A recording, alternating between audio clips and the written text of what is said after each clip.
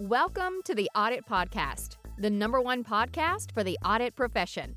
Be sure to check the show notes for all of our social media channels and to sign up for the Audit Podcast newsletter. Now, here's your host, Trent Russell. This episode is brought to you by Green Skies Analytics, an audit analytics service provider that works with internal audit departments that have data analysts and are still frustrated with trying to make analytics actually work, aren't getting the expected ROI, who can't break through the communication barrier between the analysts and the audit team, and those that need experienced direction for an audit analytics strategy and process. Those that feel like they've wasted time and money on trainings, aren't getting the value they want, not prioritizing the highest risk areas for the organizations, or have projects that seemingly never get completed. Do you deal with any of that? If you do, go to the show notes of this episode and click the Green Skies Analytics link, or go to greenskiesanalytics.com to schedule a call and understand how Green Skies Analytics makes analytics actually work for internal audit. Hello, everyone, and welcome to the Audit Podcast. A quick note before we jump into the topics of the day. Block your calendars, October 11th and October 12th. Those 2 days, we have the Audit Analytics Conference. It's a virtual conference, so anyone around the world can attend. This year, we have over 16 presenters, and you can get up to 14 CPEs. These are practitioner-led, so no vendors, no consultants doing these sessions, no sales pitches, no scary stories of why you should be doing something. The mission for the goal for each speaker is tell us how to do the thing that you're going to be speaking to. Link to register is in the show notes, so scroll down to the show notes, click on that link, be sure to register again, October 11th and 12th. All right, today on the show, we have Jami Shine. Jami is the Corporate and IT Audit Manager at QuikTrip. She has also held multiple roles within the IAA, District Representative, Chapter Officer, Chapter Board Member, MC, Speaker, pretty much everything that you can do within the IAA as a volunteer, Jami has done it. Jami is also recognized by Richard Chambers, the former president and CEO of the IIA, as a thought leader in 2022, a Beacon Award winner. So this is a continuation of our series with those 2022 Beacon Award winners. So I thought a pretty appropriate question to kick things off was, hey, you're chosen as a Beacon Award winner, as a thought leader within the internal audit profession. Why do you think that? So we hit on that. We also talk about the strengths that Jami has and how she's using those strengths and how she leverages them while also recognize them as weaknesses, which is pretty interesting. We also talk about there's a tool that you can use called Strength Finders. You can Google that, find the link for that, and take the assessment. That's really where the conversation kind of started is off the recording. We were talking about Strength Finders. So I don't know, it takes 30-ish minutes to do, and it gives you your 5 strengths. And you can look at that and go, let me leverage these strengths, make sure that I'm using those to the extent that I should. And then also, I think we both recognize, Jami and I, where our strengths can be our weaknesses. And so we talk about that in the show and how we can try to mitigate those areas where strengths are our weaknesses. But we also talk about relationship building. I think Jami is kind of a natural at it, so we asked her, though, how she does it, especially as someone who is, and I quote, painfully shy. And if you know Jami, if you've seen her on stage, especially when she told me that, I was like, you were dead wrong. But she goes on to further explain why she is painfully shy and how she deals with that to still build relationships. And then we asked Jami to give us a controversial take that she has on the audit profession. Here we go. All right, Jami. So this is part of our Beacon Award winners series. Folks have been recognized by Richard Chambers as a thought leader. Why were you chosen? Brag on yourself, maybe. Oh, no. I think I was chosen because, first of all, Richard's just incredibly gracious. I'm not sure who nominated me, but I'm really grateful to them. But when I think about what has led to this, I guess if you'd call it success, it hasn't been me being better or extraordinary. I certainly haven't come up with some, groundbreaking audit methodology that has changed the way that the world does auditing or anything like that. I think I've just showed up. And I've showed up over and over again, and I've continued to have great opportunities because of that. So when I say showed up, I think a lot of times people don't realize how powerful it is to just show up in your career, meaning volunteer, sign up for a committee. For me, I started volunteering with the IIA Tulsa chapter. And that was, gosh, I think 10 years ago now. When I first came into internal audit, my boss said, Jami, you want to be chapter secretary? And I was like, sure, why would I not want to be chapter secretary? This looks great.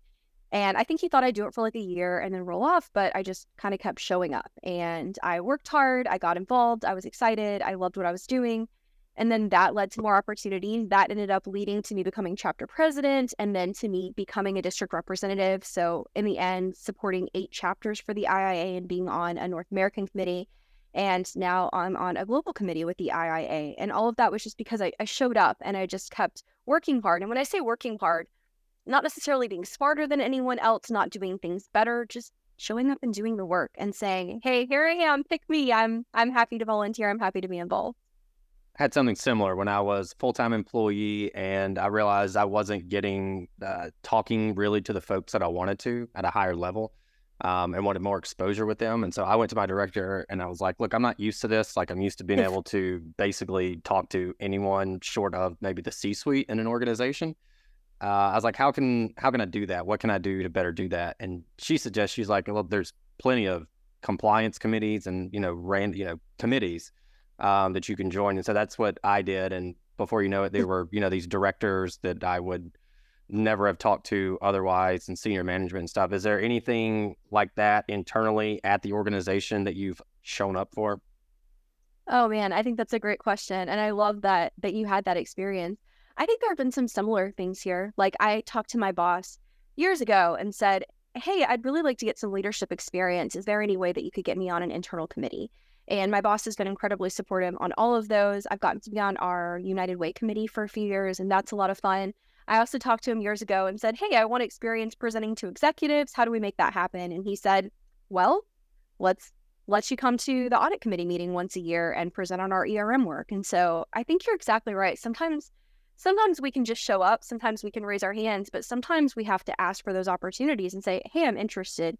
Is there any way that I can do this? I know for me, one of those things was getting involved with the IIA as a volunteer facilitator. I've discovered that I love training. Sometimes I love talking about audit as much as, maybe even more than, I love doing audit. I love developing new leaders. I love developing internal auditors. That's one of my passions.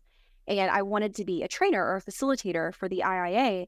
And I just kept submitting an application. And every year I got an email back saying, well, we're not taking on new trainers this year. Hopefully in the future, keep applying every year. And I did.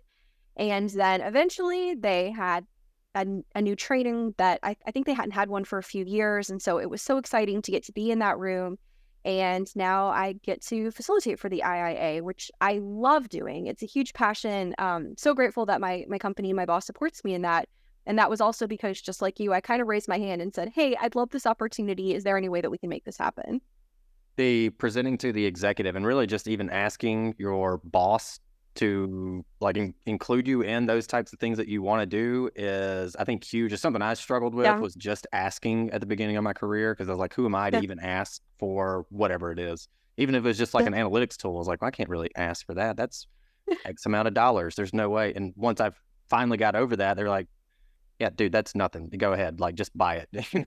So I think just asking is a really important trait. And as you're talking, I've never really thought about it from this perspective, but as you're talking, it started to click that whatever your career aspirations are within your organization or elsewhere. So for those that are like, I want to be a CAE one day or lead an audit department or something like that, knowing the skills that you have to have, like presenting to executives, if you already know what those are, and actually think about what those are, and then go to your boss and go, even if, I don't know if I go in there and say, hey, I want your job one day. How can, I don't know if I go that far, but to go, hey, I need to be able to present to executives, and to go to ask, can I do that? And even if you get shot down, cool. Can I do, if you're at whatever point in your career and you're not closing the audit down and doing the presentation for that, maybe you could do that a couple of years in advance to what the normal track is. So I think that's, I really like that presenting to executive initiative that you had. So in doing that, what we're really doing is trying to build upon our weaknesses. So if we look at the opposite of that, let's talk about strengths. This is a conversation that we had off air, and I thought it was really interesting, but I want you to, for the audience, talk about your strengths, talk about how you figured out those strengths, and then kind of how you've applied them. Okay. Well, my organization uses Strength Finders, which is an assessment that you take that digs into your personality, your preferences, and then it spits out your top 5 strengths. You can get all of your strengths ranked in order, but we talk about our top 5. And actually, at our organization, there's a SharePoint site that you can go to, and you can see anyone in the organization and what their top 5 strengths are. So I've had meetings with executives before where they were like, I looked up your top 5 strengths, and I actually spun the meeting a little bit based on the way that you see the world. It's certainly helpful in understanding how we're different. And I think it's helpful in understanding ourselves a little bit better too. So as an example, my top strength is context. And when I got the report, I was like, context? That sounds so boring. Everybody else had something way more exciting. Yeah. Super lame, yeah. Right? I wanted like strategic or like the one I really want is woo, winning others over. I was like, I want to be that person. Yeah. Everyone who has woo is like a huge leader, success in the organization. I have context.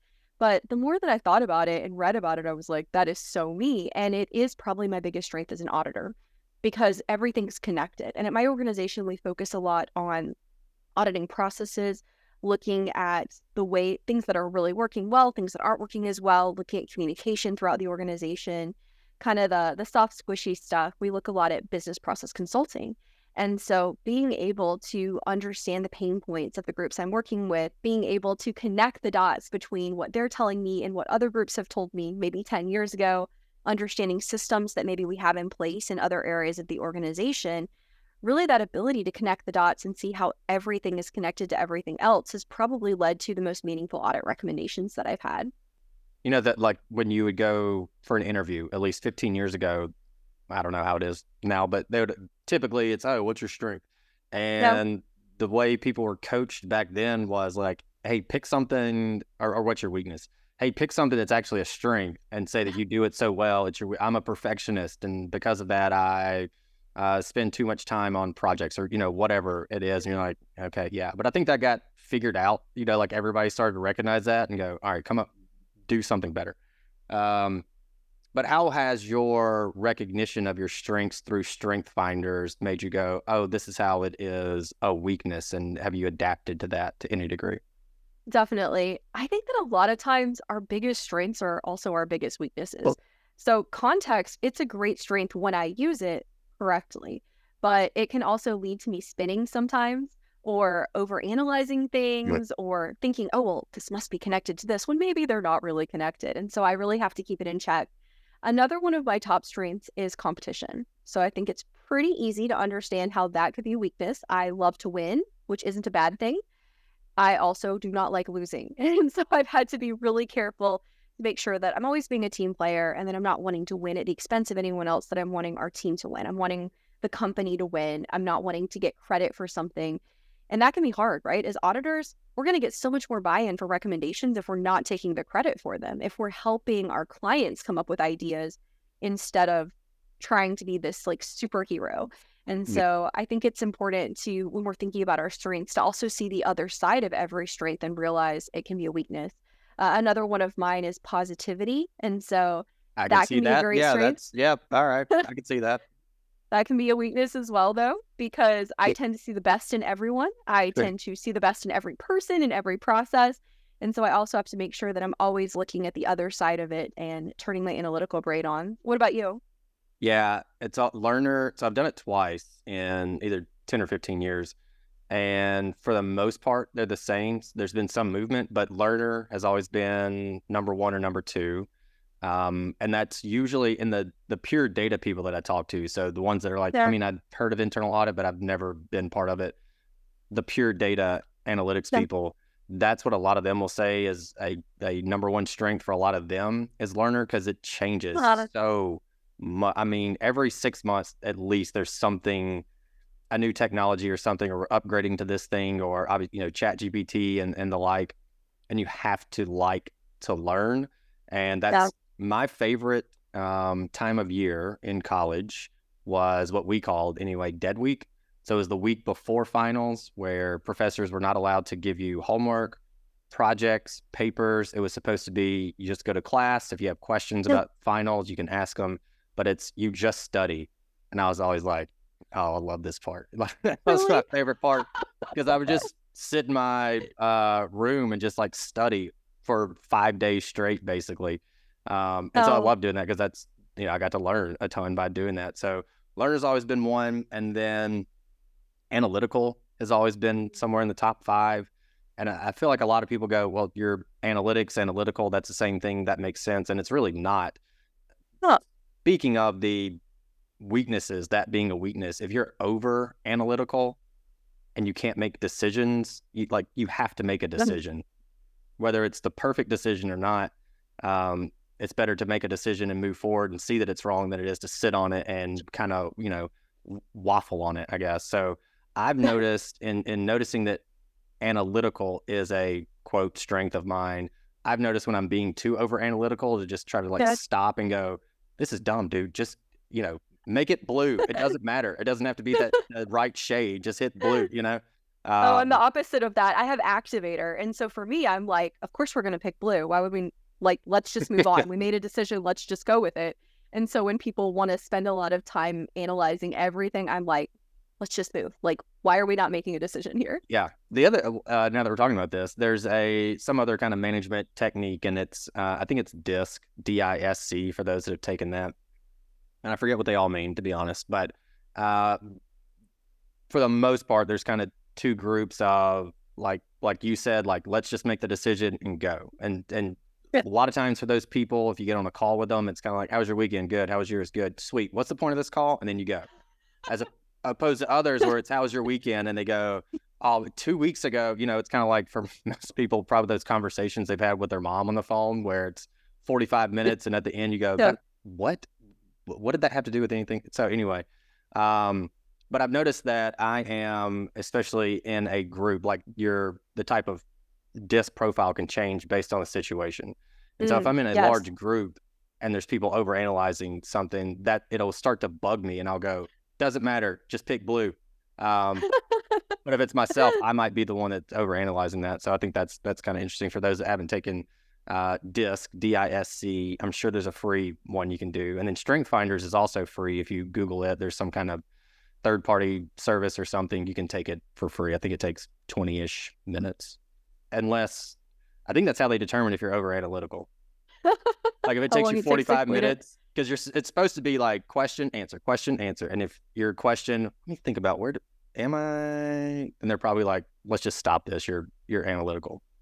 All right. Well, what about, it sounds like a lot of this probably helps in even how you develop relationships and the great relationships that you have with people. But how do you actually build relationships? I know off camera, again, you've talked about you're shy, which I think would surprise a lot of people. But if there's one overall takeaway from I think we're nearing 200 episodes.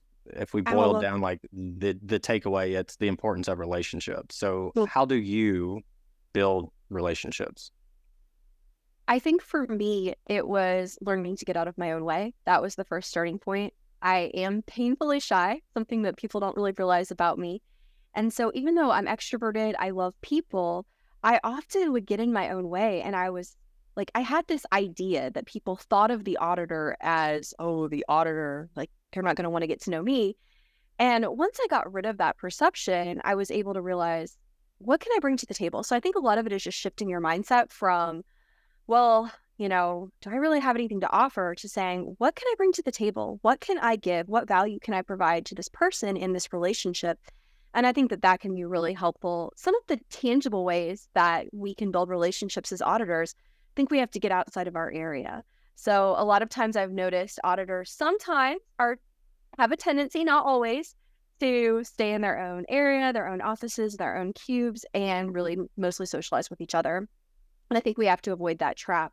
It can be hard in a large organization, but some of the ways that we can be intentional about it, we try to make sure that people from our audit department are always on committees, that we're volunteering. My boss, for example, is leading Day of Caring this year for the whole company. So he is very, very, high profile in the organization. Everyone knows who Kent is. He's visible, and we're visible not just doing audits. Because if people just see us when we're coming to audit them, What does that feel like? Yeah. I kind of liken it. I think everybody knows it's important when you show up for a meeting as an auditor. Like, don't be a jerk, be nice, ask about people, get to know them. And I think overall, most people do a good job of that. But then outside of that, we sometimes do a terrible job building relationships when we're not doing an audit. And I think about friends that I've had who only show up when they need something from you. Yeah. Well, I don't really think I have a great relationship with those so-called friends, right? I don't want to be that auditor. And so I think part of it is checking in when we're going down the hallways, making sure we're saying hi to everyone and that we're smiling, little things like that. It's about calling people out when they go above and beyond to help us. Something that I'll do sometimes is either post something on LinkedIn, or I'll email, like if somebody really helps me out or just does a great job, I'll send an email or a Teams message to their boss and just say, hey, wanted to let you know that so-and-so did a really great job. I was really impressed.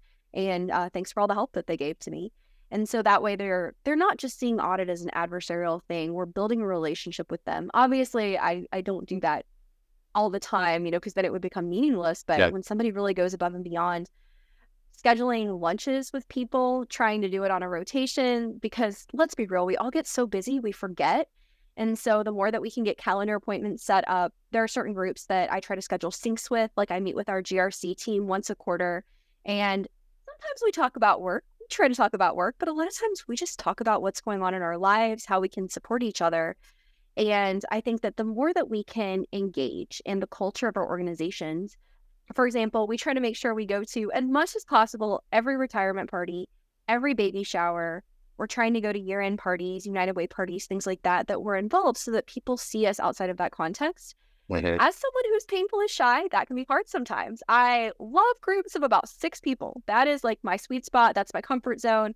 Once you get into a group of 700 people at the corporate office in this big party, it can be hard for me. I tend to want to just go stand with the people that I know and talk to them. And so I've had to really challenge myself to, first of all, use those smaller parties as a practice ground, kind of a training ground. Okay, if I can go to this retirement party that has 50 people in it and I can go talk to everybody, then that's going to make it a lot easier for me when I go to this big party that has 700 people and want to talk to people who are outside of my group. So I try to think of it that way and just try to remember that everybody feels a little bit awkward at these events. And so it may feel awkward to me to go talk to people that I don't know or that I haven't seen since the last audit, but we all feel a little bit awkward. Yeah. And I think that I'm glad you wrapped it up with that. We all feel a little bit awkward, like everybody. There's very few people, even if maybe on the outside they appear like that are just like crazy comfortable with the 700 people. And I think it's a great takeaway for people listening, especially those that know you, because you are an extrovert, like you said. And I forget, what was the strength that wasn't like great attitude or something? What was it? Personality? Positivity, maybe? Positivity. Yeah. So that plus positivity, plus I know you've been on stage in front of hundreds of people before. And so likely from the outside looking in, people would go, man, I just, if I was just born with the same brain as Jami, this would be super easy for me. And I would, I wouldn't be nervous or whatever the feeling is that people have amongst, 700 people or whatever. So I think it's a good takeaway for people to know, like, pretty much everybody feels the same way. And so if you know that going into that situation, it makes it a little easier, I think. What do you think? Oh, definitely. I think it's helpful to realize we all feel a little awkward, and all of us probably struggle with feeling a little bit shy sometimes. Something that I did, and it was kind of groundbreaking for me, it's going to sound kind of silly, but we have a big cafe area in our office. And so one day I just went down there with my laptop and I had, something that I was drinking, like a soda or something, and started saying hi to people as they were walking by. And obviously I was working, so I wasn't like, doing the beauty queen wave or anything, but I was just kind of being a little bit more intentional. And it was surprising to me how not awkward that felt. And I realized that sometimes one of my traps is that I can get so isolated in my office that I don't always do a good job of just going out in our organization. We're all in person. And we have one corporate office. And so sure, we have people in our divisions, but most of our corporate employees are here. And it's really easy for me to walk around a little bit more, say hi to people, and yet often I don't remember to do it. And so there's just little things that we can do that can make a difference. I would like to hear from I'll refer to you as the queen of positivity now. What's a controversial take that you have on the profession, even though you are as positive as you are about everything? Interesting. So, okay, hopefully I don't get kicked out of, lose my CIA or something for this, but something that I was thinking about, I was in Amsterdam recently for the IA's Global Assembly, which I got to MC, and committee meetings. And something that I noticed is with everybody there, I don't want to say everybody, most people in Amsterdam ride a bike. That's their main form of transportation, and they're really good at it. But something that I noticed is that safety was way different in Amsterdam than it is in the United States. Like, I've watched my friends who have little kids, bundle their kids up, trying to get them into the car seat. Like, it must be perfect. And I feel like even you see on Facebook, like the mom shaming of, oh my gosh, did you see that the clip was like 1 centimeter in the wrong direction? What is that mom thinking? There's a lot of pressure around safety and over control. And I noticed that there were little children, like under the age of 2, and they're just sitting on the back of the bike in like a little seat with maybe some straps that they could totally have gotten out of. No one was worried about it. And it seems like bike laws there, like bikes can kind of do whatever it seems, but they don't have accidents the way that we do here. It seemed like overall there were fewer accidents, and yet it seemed like there were far fewer controls, a lot less safety. And we actually asked a local about it, about the bikes, and they said, oh yeah, we don't worry about it. They also don't wear helmets when they ride bikes there. They're riding like in traffic. And so the local said, oh yeah, well, we train our children from a very young age, from like babies almost, to ride a bike. And so we have very few accidents here because they just grow up knowing how to ride a bike and understanding the traffic rules. And I thought that was really interesting because I think that sometimes we can over control. And sometimes when people think of internal auditors, they think about the people who are going to add a whole bunch of administrative red tape to our processes. Now, I do believe internal controls are important. I do believe that we want to have segregation of duties where possible. Obviously, I'm not saying we go crazy, but sometimes we over control things and we add so much administrative red tape to processes. And sure, that makes us safer, but it also gets in the way of achieving our strategic objectives, right? If we're adding so much red tape, it also can make people really unhappy and they feel they're not trusted. So in some cases, maybe we need to add more trust to employees and we need to empower them to make decisions, hold them accountable, sure, but empower them to make decisions and train them from the very beginning in what's expected of them, and maybe we'll have a better outcome. You almost think it's a conversation with management about, hey, I know we're audit and we're saying this is the thing and this is the problem and this is, fix it or else almost. But talking to them and being like, hey, you're the experts on this. You understand to the degree that this is going to mitigate this risk. Like, do you agree with this? Or because I know I never had that conversation of, you don't have to do this. Like, you can accept the risk, Yeah. Do you almost think we should bake that in as part of the conversation and let them know? Oh, yeah. Hey, you can accept the risk if, that's probably not an easy conversation if they, depending on the pushback and all that kind of jazz. But what do you think about that? We have that conversation as part of every audit. Nice. Every time we have a recommendation, we definitely talk to them about, do you agree with this? What do you think the risk is? And if a risk is above our risk appetite, then we're going to call it out in an audit report for sure. But we definitely try to make sure that they understand you can say no, or you may have a better idea. A lot of times I may have an idea for how we can mitigate a risk. They may have a better idea because they understand the processes, they understand their people.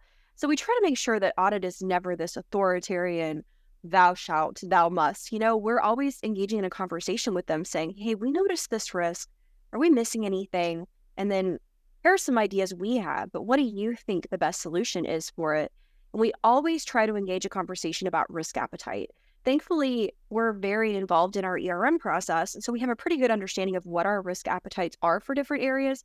So I think that's really helpful in guiding that conversation. And even the way that we describe our audit recommendations by categories, we have categories of audit recommendations that are based on just efficiencies, or where we say, yeah, we're within our risk appetite here. This is just a way to improve your current controls. And so that's kind of a way that we've gotten more buy-in there. But at the end of the day, management gets to choose within the risk appetite that's been accepted by the board. They get to choose whether or not to implement an audit recommendation. They get to choose whether or not to accept a risk. So I 100% agree, Trent. I can 100% agree why Richard chose you to be a thought leader from 2022, based on the conversation that we've had and the ones we've had in the past. So with that said, is there any thought leadership or anything else that you want to leave the audience with as we wrap up? Well, I think first of all, we have to remind everyone that you are also a Beacon Award winner. So congratulations to you as well. You're going to have to interview yourself soon. I've done that before. Nice. I'll send you the link. We'll put it in the show notes also. I did interview myself one time. Nice. That's awesome. Well, I can't wait to watch that one. Yep. I think I would just leave the audience with always asking, what does it matter? Does this really matter? I think sometimes as auditors, we can get so caught up in, well, they violated that policy, or, oh, well, there's this one little thing, but does it matter? And if it matters, yeah, let's pay attention to it, but does it matter? And not just when it comes to our audits, but our organizations. Why does what they do matter? I think I'd have a really hard time working for an organization where I didn't believe in the mission. And so I think always asking yourself, first of all, what I'm looking at, does this finding matter? And then does what I'm doing as an auditor matter? And then does what my organization is doing, does that matter? I think that can really help guide us. I think sometimes we get so caught up in the weeds, but at the end of the day, it doesn't matter. Hey everyone, thank you very much for listening to this episode of the Audit Podcast. Whatever platform you're listening on right now, I'm sure there's a subscribe button somewhere, so please hit the subscribe button there. If you're listening through iTunes or Spotify, feel free to go give us that 5-star rating. It only took me about 16 seconds to give myself a 5-star review, and it really helps to get future guests to come on the show, so we'd really appreciate that. Lastly, be sure to check out the show notes and follow us on all our social media channels on Instagram, on LinkedIn, and on TikTok. Also, if interested, please sign up for our weekly newsletter from the Audit Podcast. Thank you all. Have a great one.